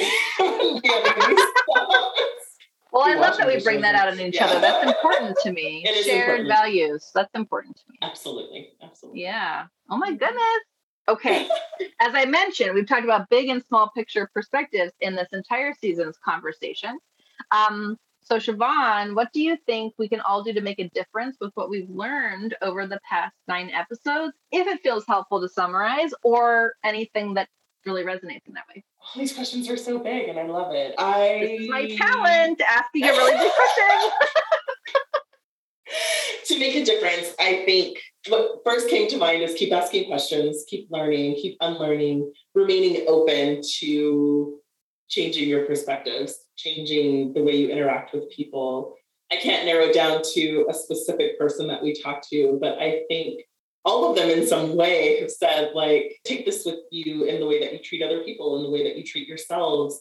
I'm going to stick with that. I'm going to keep learning, keep educating myself. I feel like you just said about the books have the right to evolve. It is so easy for me to be like, well, I read Intuitive Eating 17 years ago. Oh my God, that's probably true. No, it's not that old. Maybe 10. 10 years ago. 1994. No, it's not. It really is. I might have read it that long ago. Yeah. I know I didn't read it when I was in elementary, but I definitely read it when I was in grad school, I believe. So I'd say at least 10 years ago. It's so easy to, I think this is in any profession, honestly, to learn what you learn and stick with it and go with it. But I feel very expansive toward continuing to educate myself.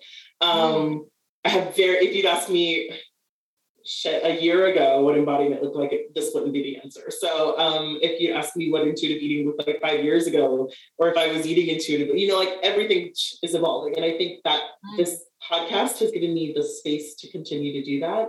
It's given me the space to continue having conversations with people in my life that I love about their bodies, the way they interact with food and weight and themselves and the world. That's where I find the biggest space for continuing to make a difference. Yeah. What about you?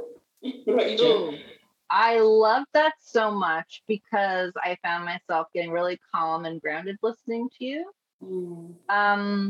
That we don't have to just learn one thing, and we don't have to only learn it for right now or unlearn it for right now. That it's part of that devotion and practice we were talking about earlier, that it can be a process and it's a journey. It doesn't have to be like a stopping point. It's kind of reminding me about our conversation we just had about intuitive eating and health at every size. That I think no matter what the modality is, we are all in danger of causing a specific kind of harm, which is this is the one right way. Yes. And what I'm really sitting with from this season is there is not just one right way. Like there's infinite ways, in fact. They all have validity. And there's something I love. One of my favorite things ever in conversation is some kind of assumption or expectation or attachment to those two things that I have not yet realized I have, just like come crashing down in front of me, but like with no notice. That's one of my favorite things in conversation, particularly podcasts. I love listening to that happen where I'm like, I share with everyone. I'm like, okay, at the 33-minute and 41-second mark or whatever it is. That's a random number. I loved it. But like at that moment, I want you to listen to that and tell me what you think, because it blew my mind. I don't know what to do now. Like everything feels different. Like these kinds of like transformation and epiphany kind of moments. None of those actually happen without boundaries. Like care is about boundaries. Kindness is about boundaries. Niceness really lacks boundaries. I'm just really honest is like something I used to say that comes to mind. But there is divesting, dismantling the idea of expert, just period. Although I don't think we should go into the I'll be a thought leader now where we give ourselves a new label, but we don't have to do any work anymore. No, thank you. Right.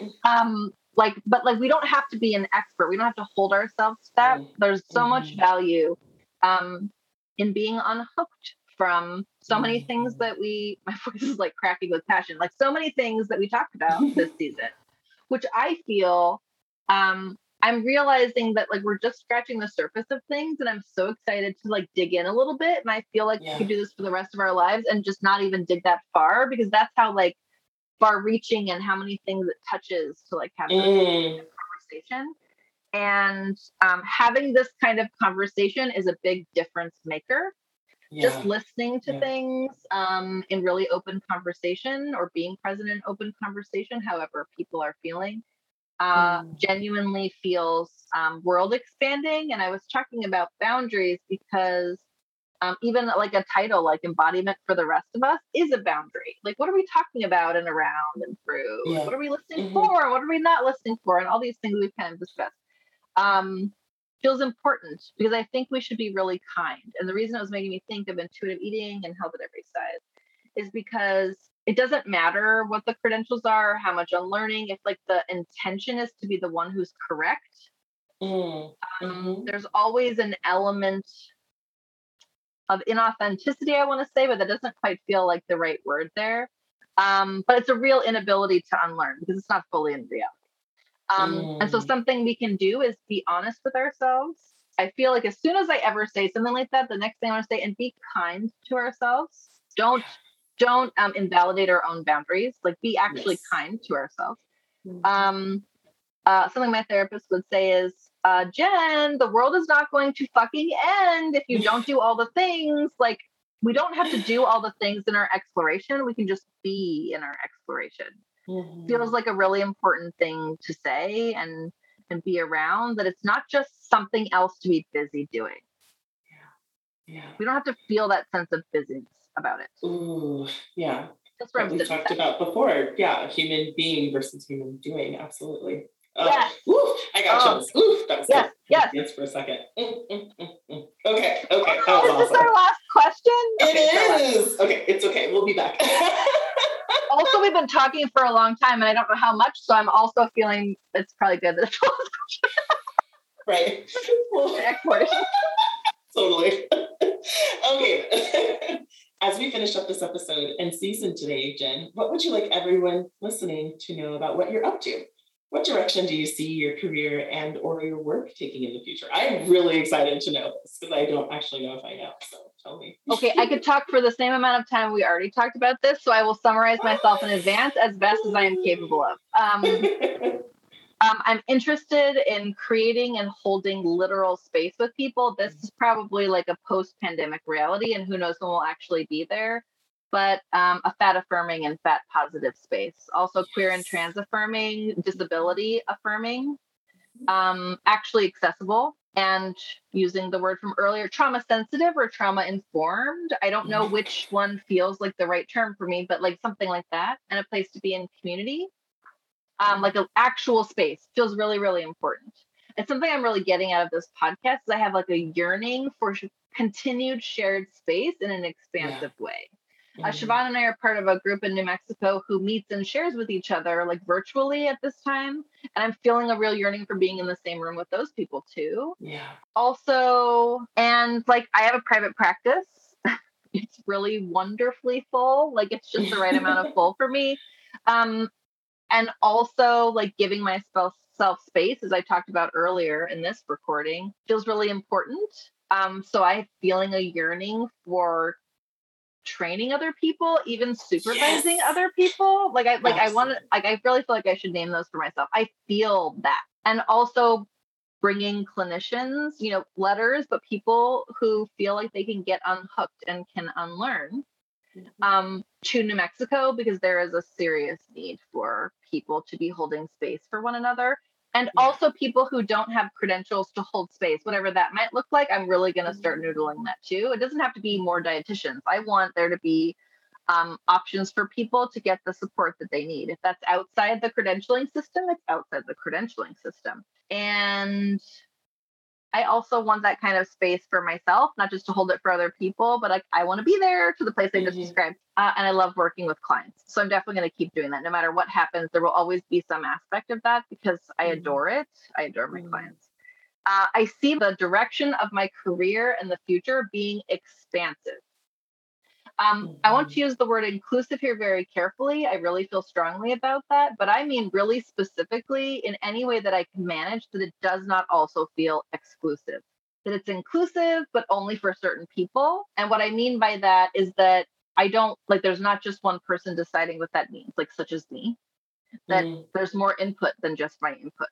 So inclusive of even in creation and expansion and what it might look like and dreaming together. I'm actually really interested in that part. That feels important. That's kind of where I'm sitting. And more podcasting.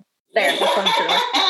As I'm sitting here thinking, like, I want to ask this question, like, at the end of every season, and I wonder what it's going to look like each time we have this conversation. How about you?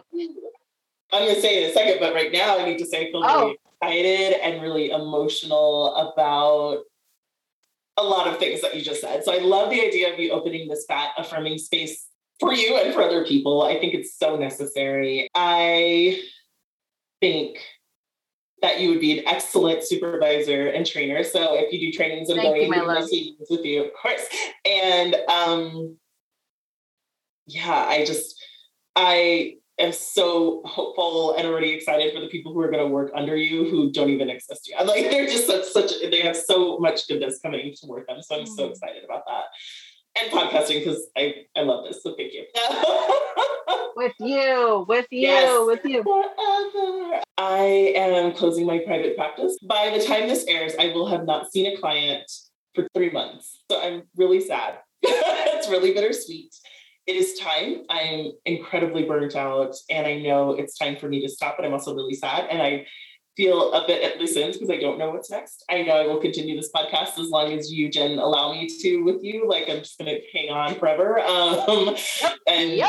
Yep. And so when I think about what's next, and I've been noodling that, as you said, for the last month, probably, I had a dream years ago that's still kind of popping around in my head of opening a group mental health practice in which I I love the back end work. I love my clients, but like I could do billing and schedule, like I could do all that back end shit forever. And I love it, of helping people, other clinicians start their private practices, maybe having a group practice in which they work, with me before they branch out on their own. I don't know. That kind of plays around. I thought about starting a second podcast. I have no idea what that is, so we're not even going to talk about that. Maybe I'll have a second one by then, but I can't even imagine what it would be. But I love the idea of opening up a space for other mental health clinicians to do the work of seeing clients and being supportive in that realm. I really enjoy supervision. I enjoy supporting other people doing the work. That's where I am. I feel a lot of joy. I don't know how that looks with 2 incredibly tiny children, so I just don't know how that works with the schedule, but we'll see. I don't know. I am feeling scared and sad about not knowing what's coming next, but also feeling really expansive at the same time. So we shall see. Yeah. Maybe next time I'm on here, I will have done something that helps other clinicians in the state, because New Mexico means a lot. I think we both talked about this. New Mexico means a lot to me. I want it to continue to grow in a way that gives people access to mental health care that's not always available, especially by clinicians of color. So that's really, I feel really, really passionate about that here. And also queer and trans affirming, inclusive, disability affirming, all of that. Yeah. No clue what that looks like. Ooh. And I realized I didn't name neurodivergence affirming. Oh gosh, yes. Which involves more unlearning on my part. I've lived almost 39 years without really looking at that. It's been left out of my disability affirming conversation in a lot of really significant ways, I've realized, and a deeper look at that too. And as we were both talking about supervising, I was just like wanted to affirm to both of us that I feel like we co-supervise each other all the time. We really do. Yeah. And so I felt really validated in realizing that. So I wanted to share that with you. But that's how I feel like in my bones, which is amazing. And just sitting with like the New Mexico part of this, people who are listening, like it's a really special place and a really community connected and oriented population, environment of clinicians, of clients, of everything. And it feels like something worth expanding, like absolutely. Worth expanding. And making it more accessible, even beyond insurance. I'm not sure what that means either, but that's on my mind. And I told Siobhan earlier, this is a dream that I have had since before I got my Master of Public Health degree, is a kind of insurance that is affirming and actually covers things. And I have no idea how I would do that, but just like putting it out there and wanting to have any kind of conversation about it. I found people in my public health degree who had that conversation, but our first look was really defeating for all of us because we were in a public health policy class. It was really defeating. Like it was just not the right place to have that conversation for me, but an expansive place would be. So that's something that's also on my mind, and it feels important to like have it recorded on this podcast so that I can like hold myself accountable, and exploring that actually feels really important. I have no idea what that would look like. Would I become like an insurance kingpin or whatever you'd call that? Like I don't even know that. I don't want to become another place that harms, so that I can be called that. Like maybe it doesn't even need to be called insurance, and I don't know why I call myself a kingpin. I would never. I would. Because it was just so surprising. I was like, I didn't see that word coming. I don't resonate with kingpin at all. Like that's not within me. But like like that's just a fear I think that I'm naming. Is like I don't want it to be the way that it's already being done. So if we're not going to get universal health care, you would be great at that. That's another conversation. It feels important that all the parts of humanity's brains, being instinctive, being emotional, being cognitively aware and touch and logical, feels really important in exploring something that is so far left to be really technical. Like, what does it bring to it to consider it a creative endeavor, like creating something and also looking from a creative lens or a beyond kind of lens? What does that look like? I don't know. Yeah. Just sitting with it. Just sitting. I don't know. My mental health practice was also be fat affirming. I didn't say that. Sorry. But I just figured it was instinctual, but I just feel like I need to say it out loud. I don't know. So next time we talk about this, I'm going to listen to this, write this all down and be like, where are you? What's your plan? Yeah. It's like this podcast has become the dictation of our ideas, which I think, like, as I'm captioning it, I can't wait for that part of it, actually. Seriously.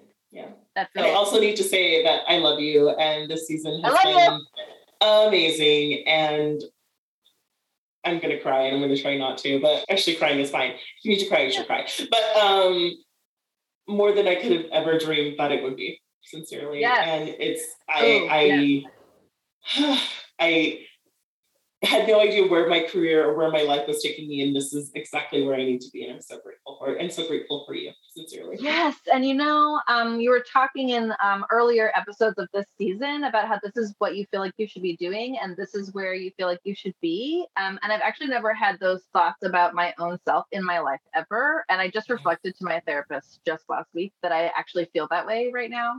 That I feel exactly when, how, like all these other kind of things, like it all feels like a match, which tells me how authentic, how from myself and for myself this feels, like the real duality of the inner and outer things matching. The opposite of dissonant, it feels extremely congruent. Like the lines are just like parallel and flying along together, like our lines, the lines when a guest joins us and that's parallel. The conversation, I mean, what it stirs in me, what it has led us to in terms of training already, like is just like a really incredible experience. It's very affirming. And in this process, I have learned and reflected to myself that I already am the person I hoped I would be, and the dietitian I hoped I would be. Because I didn't really have an idea of what that might mean. I just knew that I wanted to be those things. So like feeling the embodiment of the, like, these can sound like humble brags, but what I mean is like, I feel embodied in those things that I just said. And that's because we're talking the shit out of embodiment journeys and all these things. Like we're really going into it. How can I help but interrogate these things in myself? So of course this is where I should be, and you should be the person I'm having this conversation with, and we should be holding space. And the reason I hesitate or like take things back in this kind of conversation, it feels so purity culture aligned that it like rubs me kind of the wrong way, even in what I'm saying. Right, but I get what you're saying. That's just the language I have for it is feeling that way, but it's really sitting with me. It's not just validating, and it's not just affirming, and it's not just inclusive of me. I don't have a word for it. It's something beyond that. Maybe this is what a little bit of liberation feels like. And maybe I've never felt that before. Ooh, that's gonna make me emotional. There you go. The word that's coming up for me is settled. And normally I don't like that word because it makes me think like I'm settling for whatever, but instead it's like, no, I'm settling into what feels right. And that is, like I said, I'm scared and sad about what's coming next, but also like have no doubt that it's the right change for me. Like absolutely no doubt. And that is it feels very new. It feels like such a gift. It feels like I can't imagine November 18th, I'll wake up and be like, I can do whatever I want with work. Like that I can just see what work looks like. I'm so excited. I'm really excited. And it feels like I'm settling into rather than settling into. So yeah. Yeah. Like you said earlier, you're coming home to yourself, and you're also recognizing what home is within yourself. Yeah. It's pretty remarkable. Your clients have been lucky to have you. Oh, I've been lucky to have them. I've learned just as much, if not more, sincerely. So, which is why it's so hard to say goodbye, but also really great. So, I'm sitting in a feeling of I never want this to end right now, but like we're just gonna stop the recording, and you're just gonna still be right here with me, so that's fine. Right. I'm also, as I was sitting here thinking about the first episode we did, and like it was as loosely scripted as this one, but I still felt like I was like bunched up and like I couldn't like. I was like I'm like making robot moves right now. And like this one, I'm just like, we'll just kind of see what goes. And it just feels really cool. It just feels really comfortable and fun. And that's really awesome. Yeah. The fun, joy, those floodgates we were talking about earlier, sometimes we also only think of them as negative, opening the floodgates.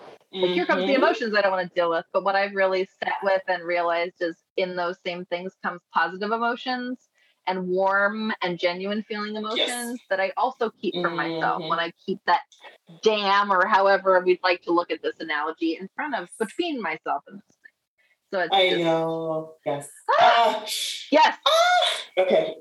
There's nothing else to say. Like we're done. And I'm just one of the like keep just like screaming and looking at each other and holding our faces.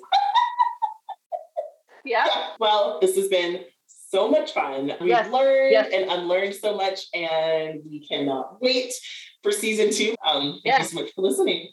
Thank you for listening, and we look forward to seeing you next season. Bye.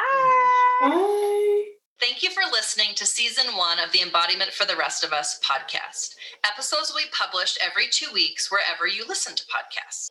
You can also find the podcast at our website, embodimentfortherestofus.com, and follow us on social media on Twitter at embodimentus. And on Instagram at Embodiment for the Rest of Us. We look forward to being with you again next time in conversation.